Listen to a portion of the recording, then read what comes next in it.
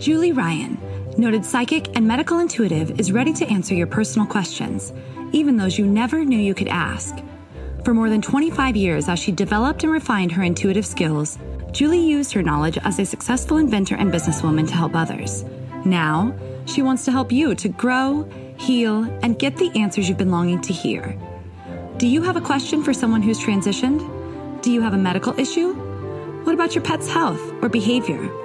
Perhaps you have a loved one who's close to death and you'd like to know what's happening. Are you on the path to fulfill your life's purpose? No matter where you are in the world, take a journey to the other side and ask Julie Ryan. Hi, everybody. Welcome to the Ask Julie Ryan show. I'm Julie, your host, and I'm so delighted you could join us this week. My intention in doing this show is to provide information, insight, and comfort to people all around the world by helping to answer life's unanswerable questions. And boy, do I have a wonderful show lined up for you guys this week. We've got Diane Ray, movie star Diane Ray, on today. And I think you're going to really enjoy hearing about Diane's story and about all the amazing people she's worked with. The reason why I wanted to have her on is because she's been so instrumental in bringing spirituality to the masses. And you'll see why as we chat over the next hour. And I'm interested to hear your story, Diane. I know all my listeners will be as well. And you are just such a delight that I think everybody's going to have a ball.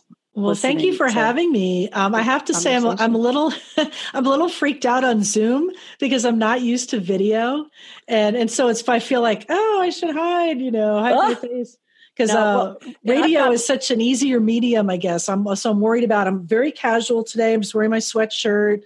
It's kind of a cold day in San Diego, although I can't complain with the rest of the country. Baby. Boo-hoo, right? Absolutely. Well, I've got my red on because it's National Heart Day today. I love that. Red's my favorite color. So I've got red on to, use the colors of the Heart Association. All right. So here's Diane's intro. Diane Ray has been working in radio broadcasting for over 30 years. Most of it spent in the Miami market with stops in Austin and San Diego. During that time, Diane has assumed many roles, including on-air talent, writer, director, and producer, among other things. For the past decade, Diane's been working in digital media and online broadcasting as the network radio manager / producer at Hay House Radio and as the director of programming for Unity Online Radio since 2017. In August of 2018, Diane launched her podcast, Be Present, The Diane Ray Show, with Unity Online Radio. And I'm honored to say I have been a guest on Diane's show, not once, but twice.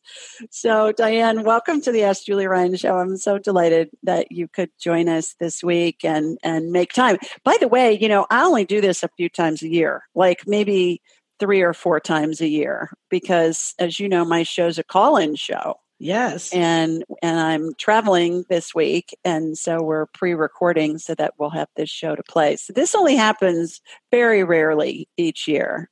Well, thank you for having me. I feel honored. I hope I can share some good stories. I'm sure you will. So let's get right into it. What a varied broadcasting career you've had, my girl. Oh my gosh, in lots of genres. Yes. And from when I was reading up on you, I got classic rock, news radio, NPR, and what I call woo-woo or spirituality. So I love tell the us, woo. I do too. Tell us how you got into the radio business and what attracted you to it in the first place. Well, I've always loved music, and that was, I guess, the big attraction. But I'll tell you the genesis, which is kind of funny, was in high school. I worked for a big record store chain called Peaches Records, and every night we would say, "Attention, Peaches shoppers, bring your purchases to the front counter. The store is closing." So I would do this every night, and people would say, "Oh, you have a great voice. You should do something with it." And I'm like, okay, well, that kind of planted the seed. And at the time, as I was graduating high school and going into my first year of college, kind of this weird shift happened where I was interested in journalism and newspaper. And, that is kind of where I thought I would go. And then in my local hometown, I grew up in Miami, Fort Lauderdale. There was a legendary rock station there called WSHE. She's Only Rock and Roll. And they had an amateur hour. And so at the urging of my Peaches friends, they said, you should do this amateur hour on WSHE. And I did. And I kind of got the bug. So my journalism career took a dive, and I started, trying to forge my way in radio. Did they hire you after the amateur hour? No, no, they didn't, unfortunately. But what kind of was the seed that was planted? So what I did was, while I was still at Peaches Records, I went to volunteer. So I did this for free at a community radio station in Miami called WDNA. That was the call letters. And it was in a big warehouse off of Bird Road in Miami. And I would truck in there with my little crate of records. And they said, can you do a jazz show? I'm like, sure, I'll do jazz, not knowing anything about jazz. But luckily I worked at the record store, so I got all these records for free. And that's kind of how it started. And I started doing this show, and I did Drive Time Jazz with Diane and just playing whatever stuff people gave me. And from there, I kind of got my foot in the door running the board at a real station in Miami called Love 94 at the time. And that was kind of how I got my foot in the door. Through the back door. On the jazz, was it Miles Davis jazz, or was it? It was everything. It was jazz, or well, it was Miles Davis. It was like whatever stuff that the record reps would come in Peaches Records and go, "Oh, you're doing a radio show? Here, take this." So it kind of forced me to listen to a lot of music that I never would have listened to previously, and I really began to love jazz. And then at Love 94, it was smooth jazz like David Sanborn and stuff like that. So that's how I kind of first got on the air and learned how to run the board and kind of learn the radio biz. And then eventually I did work for WSHE, the station that I did that amateur hour on, and that was a rock station at the time. So yeah, I did jazz, classic rock.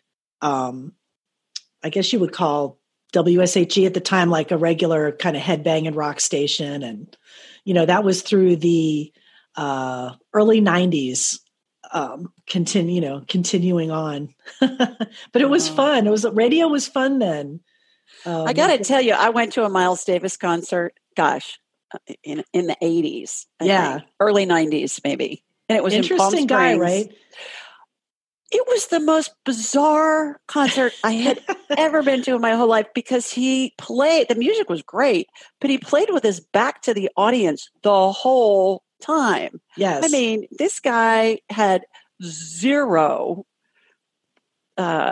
rapport with the audience. He obviously, what I equated him to kind of like, one of those absent-minded professors that's just so focused on their own little world. Yes. Oh my gosh, it was bizarre. The music was great, but I had a tough time with the lack of interaction with the audience. Yeah, he was an interesting guy. I was going to ask you if he even turned around to face the audience, because I had the same experience. Yeah. The one time I got to see Miles Davis, which I'm glad that I did get to see him in concert. Yeah, what an icon in the business, but I wouldn't go to one of his concerts again. I've heard this. I've heard that about Bob Dylan too. He doesn't interact a lot. I would imagine that. So, okay, good. All right. I've read that in addition to your on-air roles, you've done everything from editing, writing scripts for shows, managing the taping of programs, to implementing feeds from nationally syndicated programs like NPR. Yes. Was there a catalyst that led you to pursue the more managerial/technical side of the business, or did that just develop organically? What was that transition, and how did that come about? Well, that I guess would kind of develop organically, because like over the years, I would really do whatever I could do at a radio station to get my foot in the door. Oh, you need to write a spot. Okay, I'll learn. I'll do that. And I would try to do it. And luckily, I had a pretty good grasp of, with going to school and eventually, like originally starting in journalism, I could write. But I always call myself a meat and potatoes writer, not like a poet or prose writer. I could crank out commercials and that kind of thing. So I just really learned everything I could in every situation that I was in. And when I got to, then kind of fast forward, when I got to Hay House Radio, they were just launching their online radio platform at the time. And so really everything I had learned over the years and all my years of working in different radio stations, everything kind of came into play at Hay House Radio because I wrote all the spots. I edited a lot of stuff. I taught myself how to edit on Audacity. I learned how to edit content. I put together radio shows. So really everything that I did in commercial radio up to that point, when we were putting everything together at Hay House Radio, kind of came into play. So yeah, I did everything. I mean, I had help. I definitely don't want to make it sound like it was a one-man band. It certainly wasn't. I mean, at Hay House, I had amazing engineers, and I miss those guys, terribly. They were incredible to work with. And I have a great team of, I have 2 engineers at Unity that helped me as well. But yeah, that was kind of where everything, for the 11 years I was at Hay House, I just did everything that needed to be done. Well, and that's a classic example, I think, of people getting jobs and they say, yeah, you can do that, right? You're like, yeah. And then you think to yourself, okay, I'll figure it out once I get in there. Right. And fake it till you make it. Exactly. Sometimes is the way to go, or the way it works. You just kind of get thrown something and you're like, yeah, I'll do that. And you walk out of the meeting like, oh, I don't know how to do that. But you learn and you figure it out. Right. And it comes together. Right. Well, great lead in for my next question, which is, I'm assuming when you first went to work at Hay House, you just said it was 11 years ago, the whole online radio concept was fairly new. Yes. And did you have any trepidations about jumping into uncharted waters? And if so, what convinced you to give it a try? I always say, we women have golden ovaries, and when we take risks. They talk about brass balls. That guy had brass balls. Boy, he took all these risks. Well, the equivalent for women is golden ovaries. And so I'm sure it took a lot of golden ovary energy for you to decide. I may steal that, Julie. There. You are more than welcome to use it. I love used that it for decades. Yeah. That's so funny.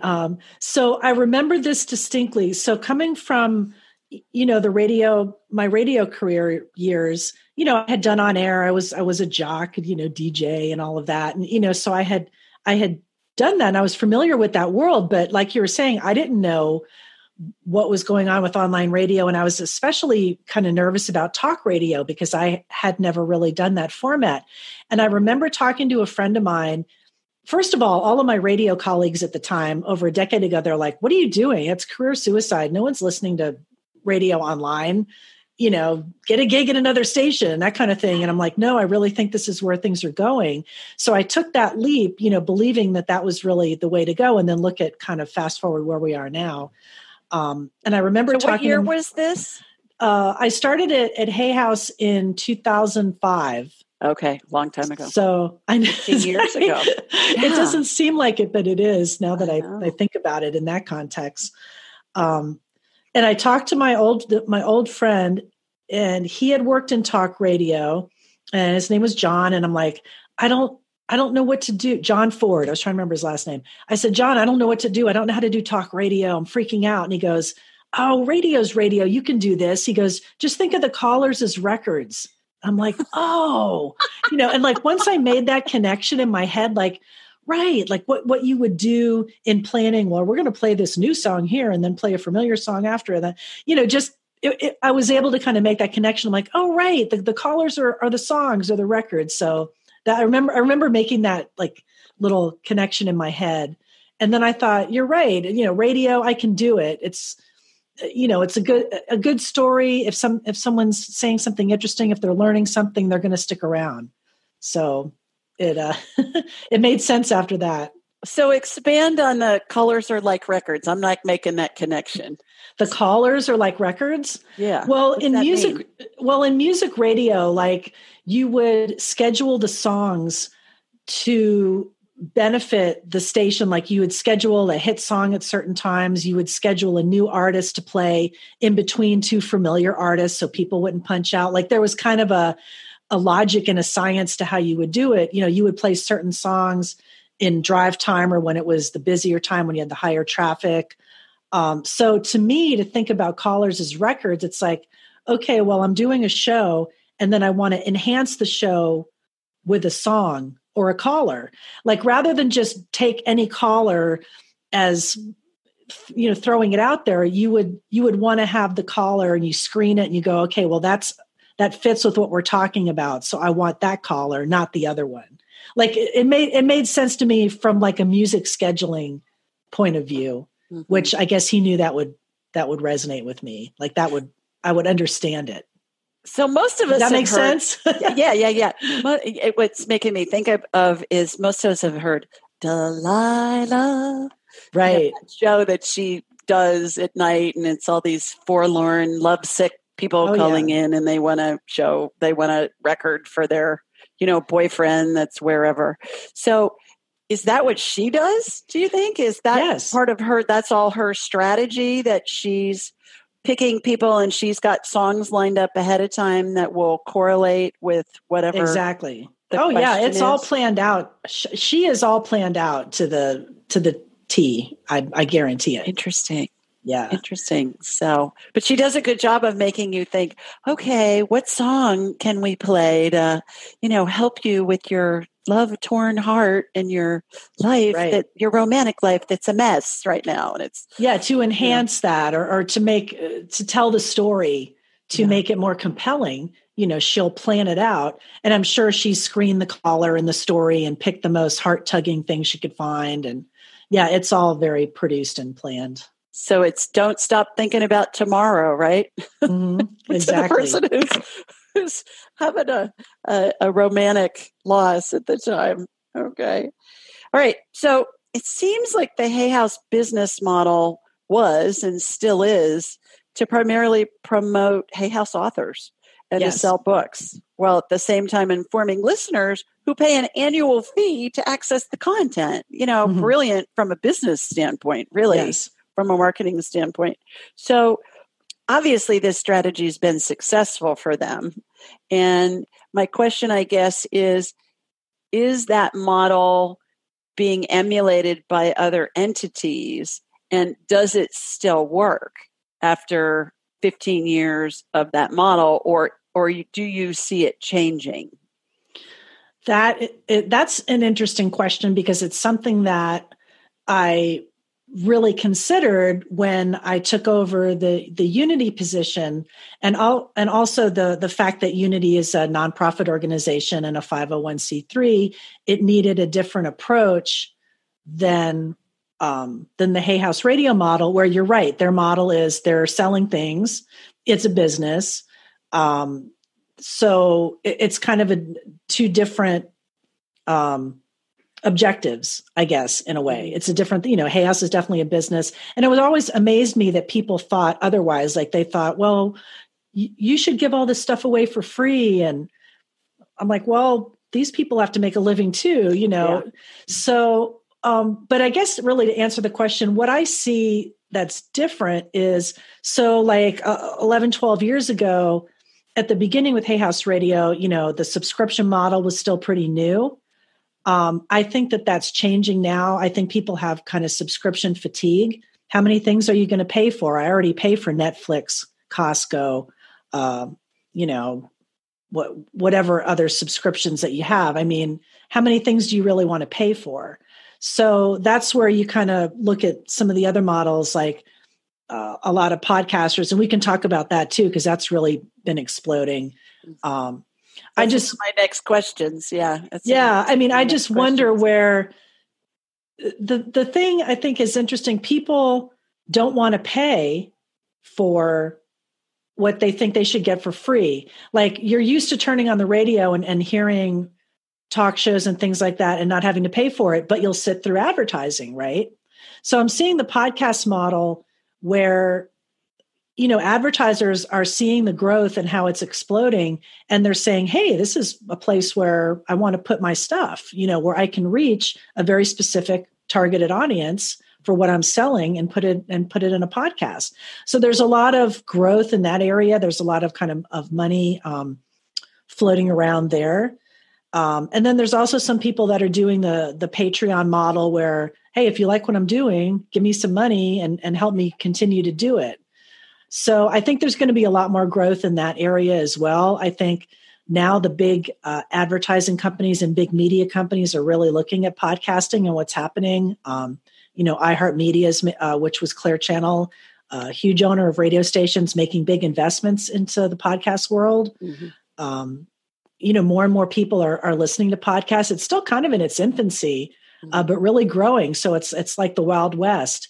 And for me with Unity and being an old radio person, on the one hand, I still see the value of the connection that you can make with a live radio show and people calling in and interacting with hosts and making that relationship.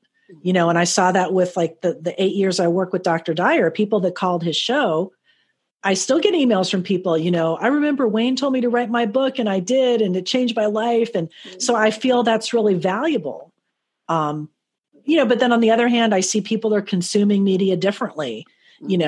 Not so many people are able to be in a place at a certain time to make a phone call or interact. They want to get the material on demand. They want to get the shows. Like I don't listen or I don't watch live television. I DVR everything, or you know what I mean? So it's interesting to see what's going to happen. I think it's kind of a balance. I still see radio and hosts that can support engagement and people like calling in. And, there's a lot of psychics and intuitives and mediums that people love to have that interaction and get readings and that kind of thing.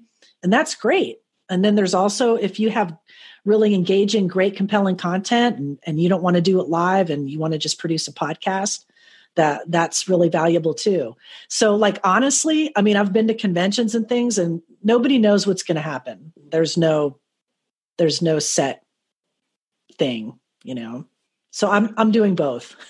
It's interesting. A couple of thoughts. I hear from people who listen to podcasts that get annoyed when there are commercials on the podcast. Mm-hmm. And I know some podcasters will put them all up front, or they'll put them all at the end. And I think what I hear people say is that I just fast forward through the commercials. It's like your DVR. I don't want to watch them. And I do the same thing. Now, the Super Bowl was last week, and I watched the commercials because that's always fun during the Super Bowl to see what the commercials are. But I think that's fun. The other thing that's interesting to me, I was on Coast to Coast, which is a nighttime for those of you listening or watching that aren't familiar with Coast to Coast. It's a nighttime radio show that's just has this amazingly huge following globally. I don't even know what their audience is. You may know. But yeah, George Norrie. He's been around for a while and very successful. Long time. And one of the highest, and it's an iHeart show. To your point, you mentioned that earlier. And it's a talk show. And oh my gosh, those people are just rabid that call into that show. They just, they're opinionated. They get fired up about stuff. He's a master at stirring up the stuff. And, it was just really an interesting, I was on I think it was for 3 hours out of the 4. And the emails that I got from people, some of them were snarky, quite frankly. And so I had a girlfriend say, well, how did you respond to those? And I said, it was really easy. Delete. Right.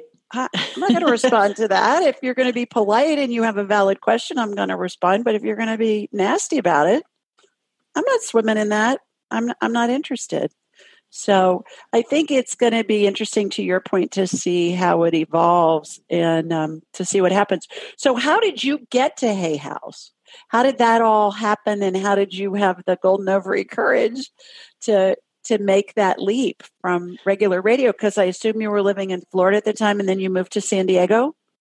Yeah. Well, so there was a couple of, some moving around, which happens a lot in radio. But at the time I was here in San Diego and I was working for KPBS here in town, which is the local NPR affiliate.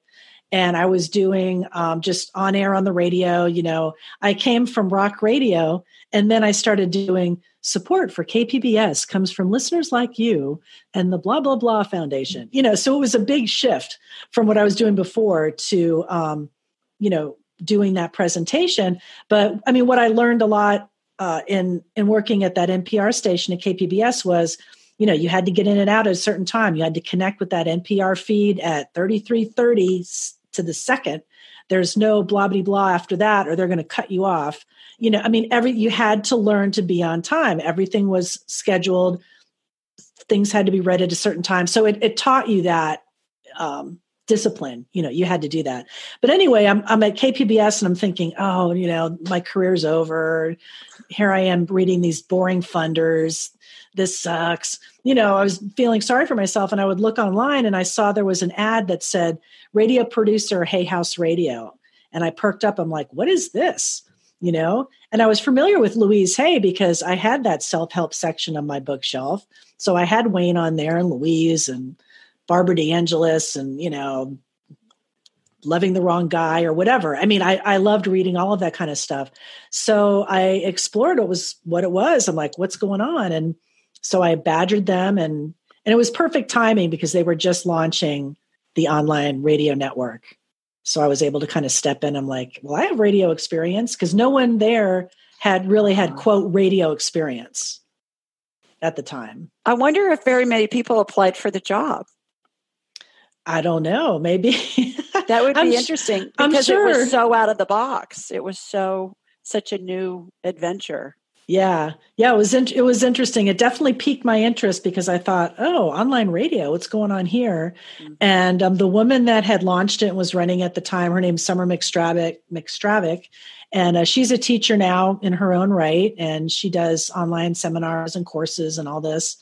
And so she brought me in, and that was kind of the beginning. And that was right when they were just launching the whole format. They had just built the studios and were getting shows on the air. And I have to give, Reed Tracy, he had the foresight to see, what it could be. But then even now, recently they just wrapped up their live radio presentation and they're just producing podcasts. So now things are moving and evolving in a different way. Right. Well, my buddy Chris Northrup isn't even doing a show anymore. Yeah. She's just stopped. She said, I did it for 10 years and I don't want to do it anymore. I said, well, that works. Yeah. Whatever works for you. I mean, I get, it's a lot of work, and I've seen people will go into it. Oh, I want to do a podcast, or, I can be a host, and not that you can't learn it or you couldn't do it, but people, when they see that it is really a lot of work, then sometimes people will just say, forget it. It is a lot of work. Done. I can tell you, even with my call-in show, there's a lot of work that goes into that before and after, and writing my blog. I mean, I spend a couple of hours a week doing that, putting that together, doing the research, doing stuff like that, in addition to all the other stuff I do. So I can attest to that is true. Yeah. Excuse me, that it is work. And I would think, well, like for this, I prepared questions and there's a lot of thought and energy that goes into it. Right. Okay. Let's see what I got next for you. Okay. So I've got, back to the question about, are there other entities that have emulated the Hay House model? I think of Glenn Beck and some of those guys that are doing the subscription model, and they are making a fortune doing that in talk radio politically. Yes. The political genre, obviously. But are there other entities that you can think of that have been successful? It seems to me like Hay House really stands out in the bunch.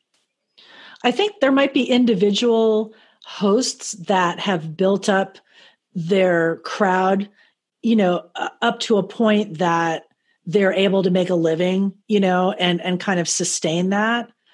I think it's interesting where now, like I remember back, when I started in radio, even in the very beginning when I was answering the request lines at Y100, this big top 40 in Miami. I was 19 years old.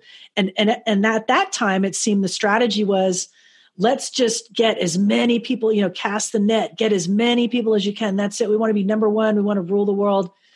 But now it's like, I think people are trying to find their crowd and get their niche, so it's more like super serving those people that are going to be into you and not worrying about casting the net and getting everybody else because they don't care anyway. You know what I mean? Like you have to kind of serve the people that are really going to be into you and bring more of those people in than try to please everybody. So I think that's kind of a big difference, at least from then until now. Most of us have busy lives and we know that we're not getting the nutrients and the vitamins and the minerals that we need. So I'm always looking for easy ways to ingest them. I found one. It's called Beam Minerals. And what I find is that most of us don't get enough potassium, magnesium, and calcium. Those are the big three. And so what Beam Minerals does is it's put all these minerals in a liquid form that's easy to drink because it tastes like water.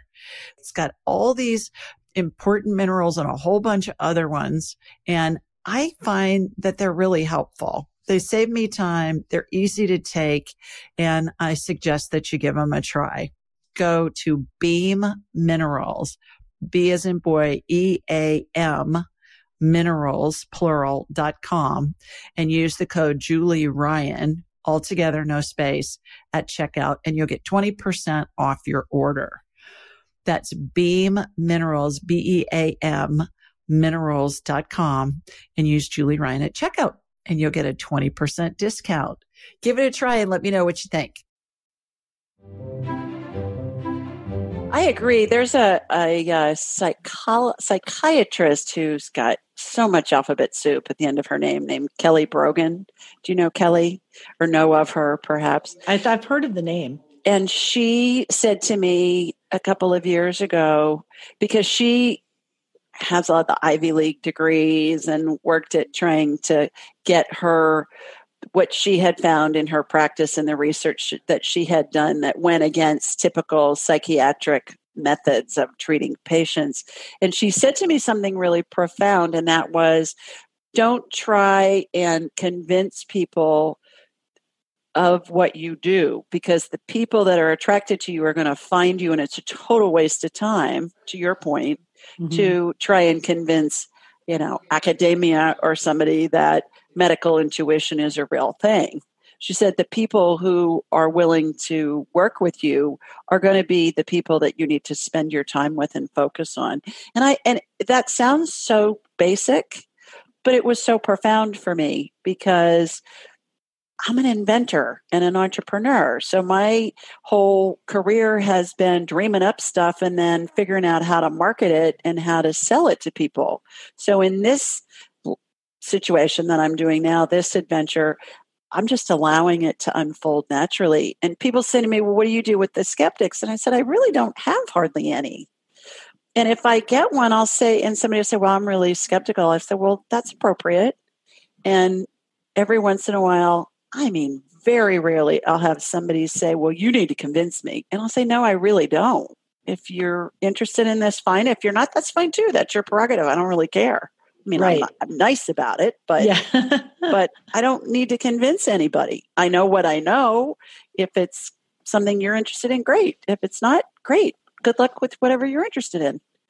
Right. And you can see the results. And then if someone comes to you and they have an open mind, I've talked to so many people over the years and have been blown away by some and not so much by others. And I've seen things that I cannot explain. And but personally, I'm interested in all of it.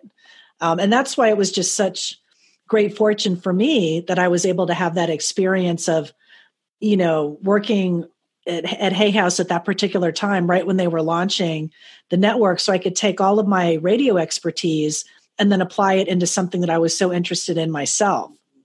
So that was really a gift there. I learned so much. My friend, Brandon Beecham, I love this phrase that he either came up with or he stole it from somebody. If you stole it from somebody, I don't know who he got it, where he got it, but he says life is the crossroads of destiny and free will. That we have a destiny that we want to explore, which I agree. It's kind of like a basic script. And then there are a bazillion ways that you could explore it. To your point, you were interested in the spiritual side of the equation and you were interested in radio, and it was the cross where they crossed, both of those different roads. So how wonderful. That's so true. I like that destiny and free will. Because I wondered, maybe I didn't consciously think of it, but you wonder, like in radio, I mean, I had so much fun, doing rock radio, and, you got to go to the Stones concert and get free stuff, and it was all fun. But I mean, how long was I going to be able to be, talking about Guns N' Roses or whatever and really care about it? The older you get, you change, you have different interests, you change. And I was always interested in, spirituality and metaphysics and all of that. Like I was the kid that had the tarot cards at the slumber party, and that kind of thing, and loved ghost stories. So I think I always had that interest, and then I was able to really explore it in a much bigger way, right. And still continue to be interested. And I get to talk to cool people like you. It's great. Oh, thanks. It's an honor to get to talk to you. I feel like I'm in the, in the presence of the guru of this medium, because you really are. I mean, you helped create this medium, especially in this niche. So that leads into, I've recently read there are upwards of 850,000 podcasts. I was amazed at that number. And so my question is, has the advent and availability of multitudes of free podcasts changed the radio broadcasting online subscription landscape? And how's this phenomenon affecting the way people get information and, for that matter, entertained? We touched on that a little bit earlier, but I think it's going to go forward. I don't see any stopping it, because we're all busy. If we can get it on demand, why wouldn't we? Right. And if it's free, why wouldn't we take advantage of that? So do you have any thoughts on that to expand more on what you mentioned earlier? I mean, I think what's going to happen, and I've already heard kind of some rumblings on this, is that you're right. Like there's 800,000 podcasts out there. Everybody and their brother has a podcast. Should they? Maybe not. That's another story. But on the other hand, look, you're free to do, you have that freedom, right? So it's kind of putting that capability into anybody's hands. There's nothing, no one's stopping anybody from doing a podcast. But that said, there's a glut of stuff out there, 800,000. And I think I read something like, 3,000 a week or keep coming on. Wow. So what is going to be changing is the way you find it, right? That's why having a platform like Unity is so great, where people want you to curate this stuff for them. So all the people that are interested in spirituality or metaphysics are going to be looking for places to go to find it. And, Google is going to be launching a bigger search capabilities specifically for podcasts. So really the next step, I think, is the ability to find it and to curate it for people that have whatever you're interested in, sports, spirituality, or whatever. So making that easier for people to get the content. And I still think there's a company out there called Luminary. I don't know if you've seen the ads. It's a pay per podcast subscription model. And just every time I click on their ads on Facebook, I just see a lot of negativity where people are like, I'm not going to pay. There's so much great free stuff out here. Why should I pay you? Now, you might want to pay if you want them to gather that stuff for you, or they have a host that you really like. But I think that there's still a lot of resistance for any more subscriptions. So I don't know. We'll see. If it's something that, I guess it was something I really wanted, I would pay for it, or something really special. Like here's an exclusive Obama thing, or, some luminary or big star that you wouldn't get anywhere else. If there was exclusivity, maybe you would pay. Right. So I don't know. I think everyone's trying to figure that out, what the next what the next step is going to be. But definitely podcasting isn't going anywhere. In fact, it's growing even more.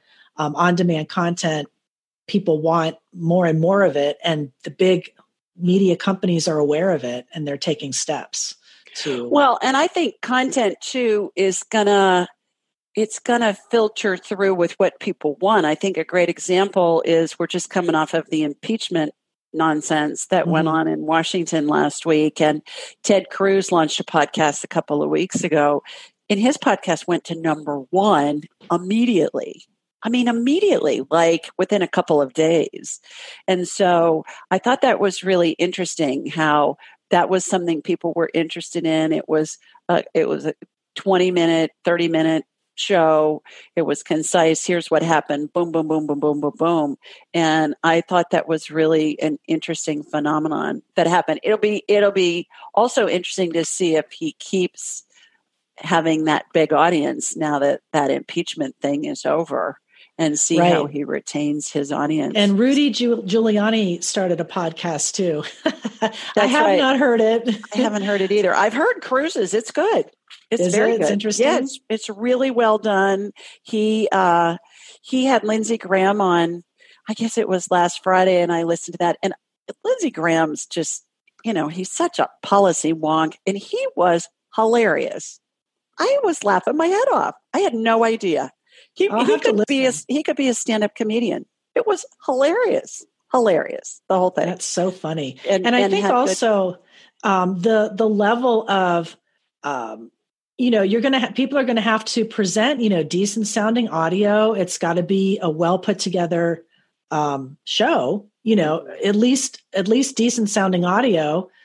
People don't have to listen to some really inferior product anymore, because there's so much great content out there. Right. All right. So bottom line, you've worked with some of the giants in the mind, body, spirit space. Wayne Dyer, Louise Hay, Christiane Northrup, Carolyn Mays, James Van Praagh, to name a Prague. Is that how you pronounce the name, James Van Praagh. Von Praagh, to name a few. So what stands out about your interactions with these icons? And are there any stories you can share that deeply touched you and perhaps even changed your life? Obviously, you mentioned earlier you worked with Wayne Dyer for 8 years. My goodness, that's like sitting with a saint for 8 years, as far as the information that he taught all of us. And it sounds like still is teaching us from the grave in some respects. Yeah, I mean, it's interesting how people still like to hear those old shows with Wayne. And I could think of how much I learned over that time. And I'm so grateful that I had that experience of being able to work with him and Louise. And first, I guess I'll start with Louise, because almost daily, and I was talking to a colleague I had interviewed on my show just this week, Nancy Levin, and she was the event director at Hay House for 12 years, like the whole time that I was there. So we worked together. And I said to Nancy, daily I say to myself, how did Louise do it? How did she start that company in her 60s and not go crazy? How? Like, I marvel. I wish I could ask her again. And I remember I did ask her that. I said, Louise, how did you do this? And she said, you know what I do? I answer the phone and I open the mail. I said, that's how you started the company? She's like, yes. I answered the phone, I opened the mail. So basically, you do your tasks every day, and you keep your vision, and you keep going forward. And yeah, you're going to go crazy, and all this stuff's going to come at you, and challenges and everything. But she just did what she had to do every day. But I marvel that, she had no, real schooling. She was a high school dropout, got divorced and got into the science of mind movement. And that's kind of how she started teaching. But, how did you do it, Louise? So I learned she was very inspiring to me. And in my interactions with her around the office, I mean, she did walk the walk. She was not phony.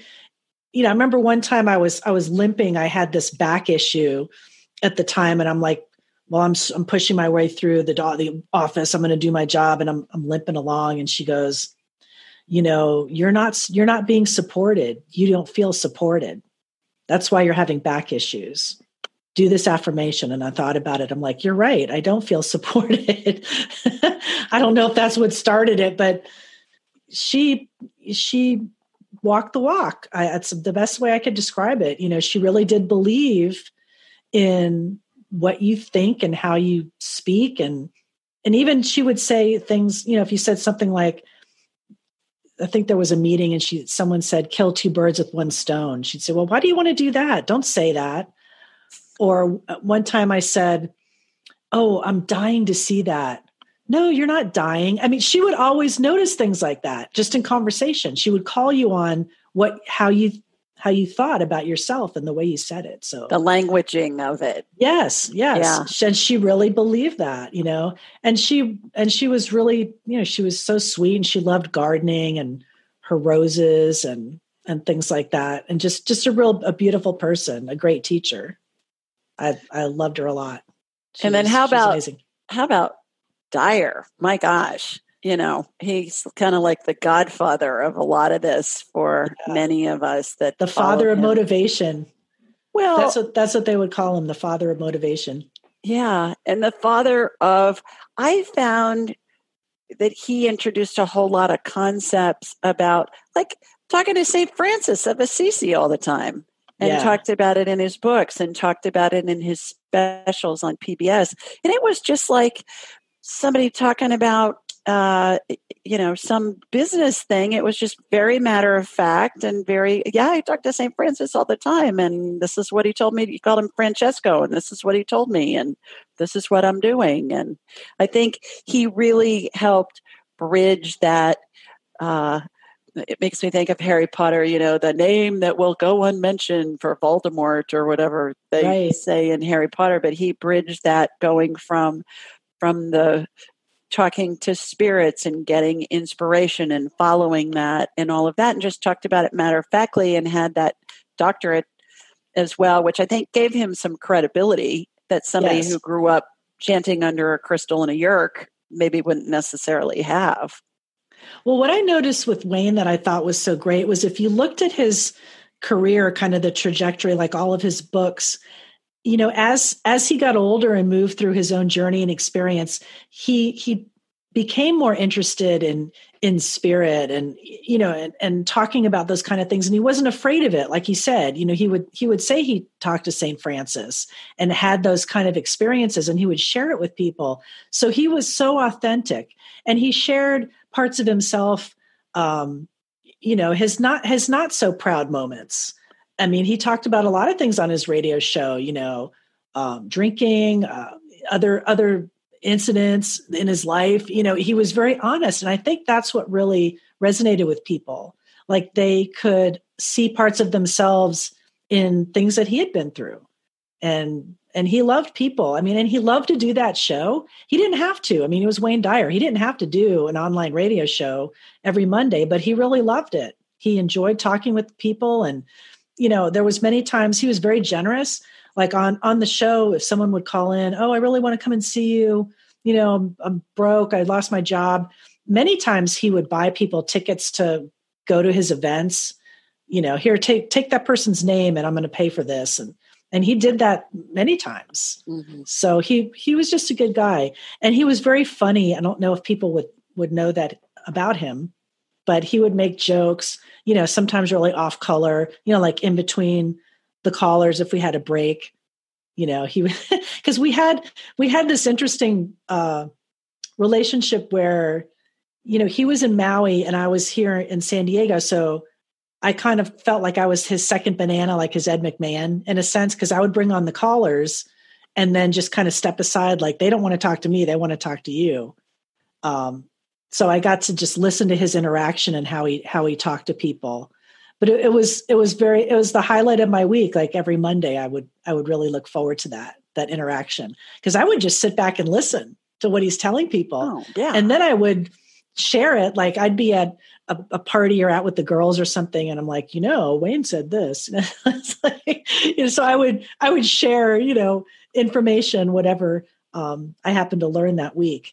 But he was very passionate about telling people, look, don't live halfway, follow your heart, do what you want to do. No excuses. Like he said that in the book, excuses be gone.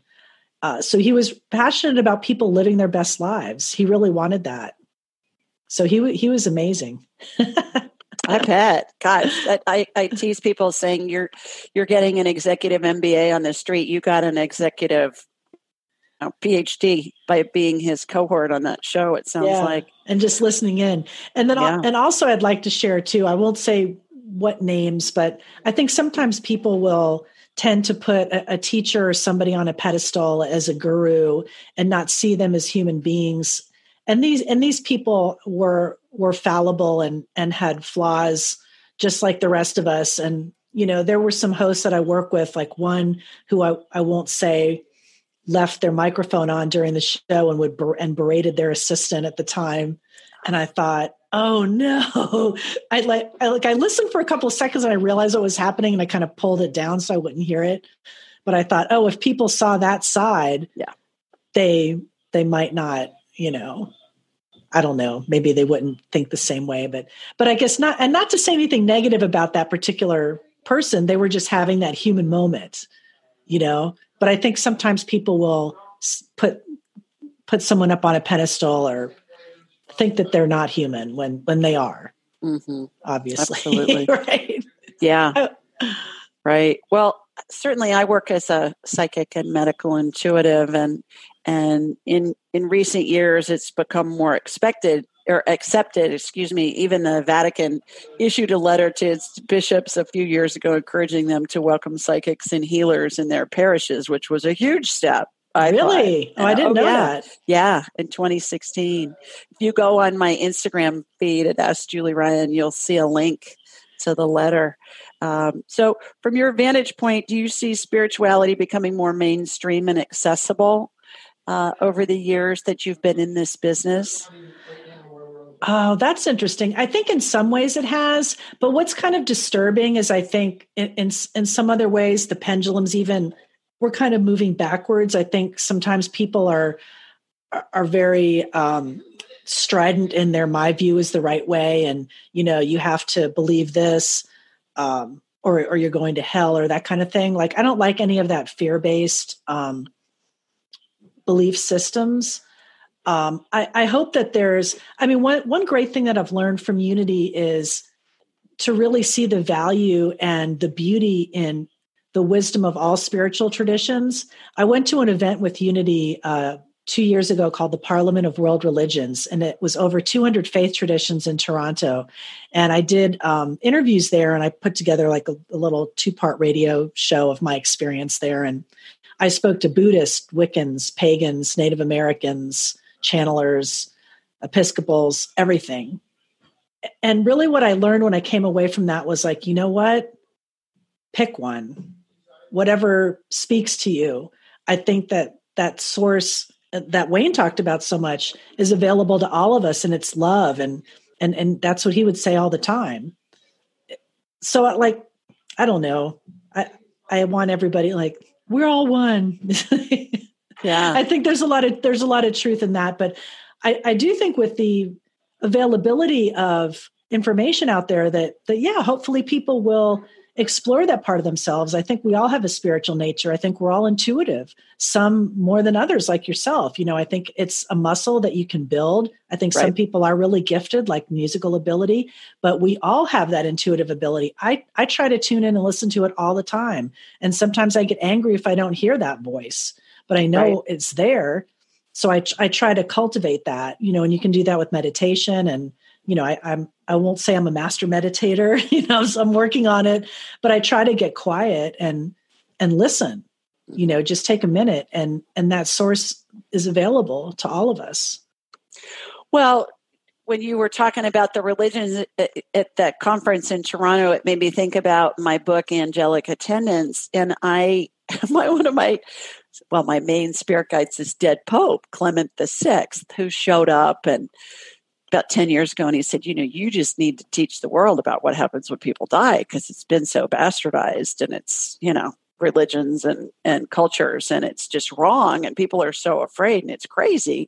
And I said to him, I'm not doing that. I'm a businesswoman. People are going to think I'm nuts. I'm not doing that. And he's like, yeah, whatever, just go do it. And then I Googled him and found out that he was in office during the bubonic plague when 2/3 of Europe died, and is best known for his prayers for the dying and his prayers for the dead. I never even heard of a Pope Clement, ever. And I said to him, Pope Clement? I never heard of a Pope Clement. He said, well, I was number 6. So I Googled him, and that's what I found out. And I thought, okay, Ryan, you can't make this stuff up. I mean, really. But the interesting thing that has come about with that book is my church gives it to every family that comes in that's planning a funeral. It's being used in Sunday school classes around the country by all kinds of different religions and denominations, including synagogues. I did not see that coming at all. Wow, that's great. And I have so many people say, oh my gosh, that book has helped me get through my whoever's death, my mother, my husband, my whatever. And I have given it as a gift to so many people. I even have people say, I give it as a funeral gift, which sounds really, maudlin and morbid, but they say it just brings so much comfort. So I say the prodding from a dead pope, and our mutual friend, Katie Coons, who was my editor, she says, you don't want to piss off the Pope, dead or alive. No, yeah, definitely not. So she's great. Yeah. No, I love what you're saying. And I feel really strongly about that as well, because what you're doing is helping to take the fear and demystifying what should be a natural and what could be a beautiful process. But unfortunately, I think in this country, a lot of times it's not.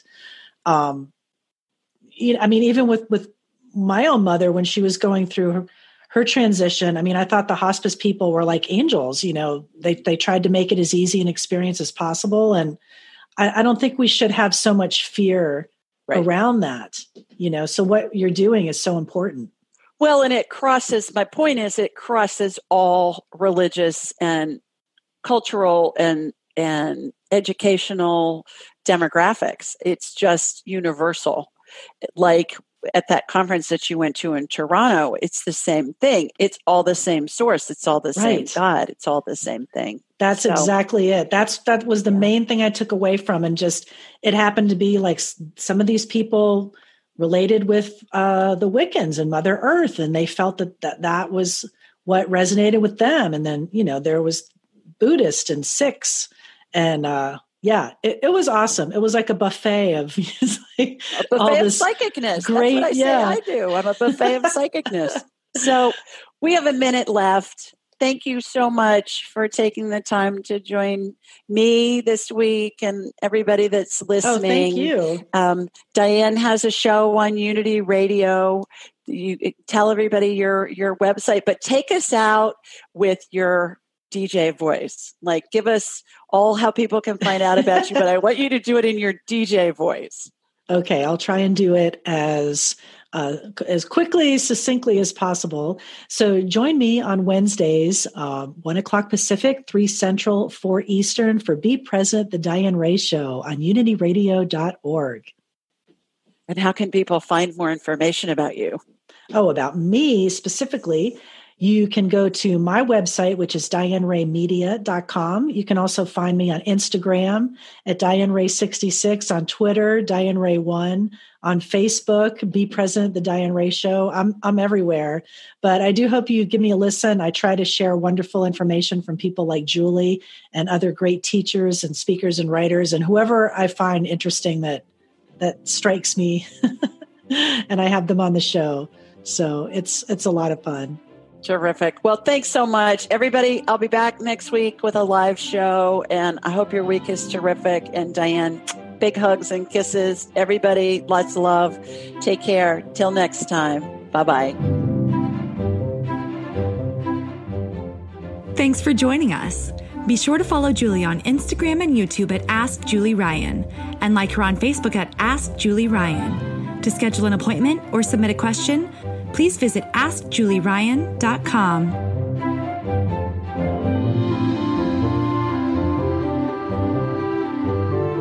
This show is for informational purposes only. It is not intended to be medical, psychological, financial, or legal advice. Please contact a licensed professional. The Ask Julie Ryan Show, Julie Ryan and all parties involved in producing, recording, and distributing it assume no responsibility for listeners' actions based on any information heard on this or any Ask Julie Ryan shows or podcasts.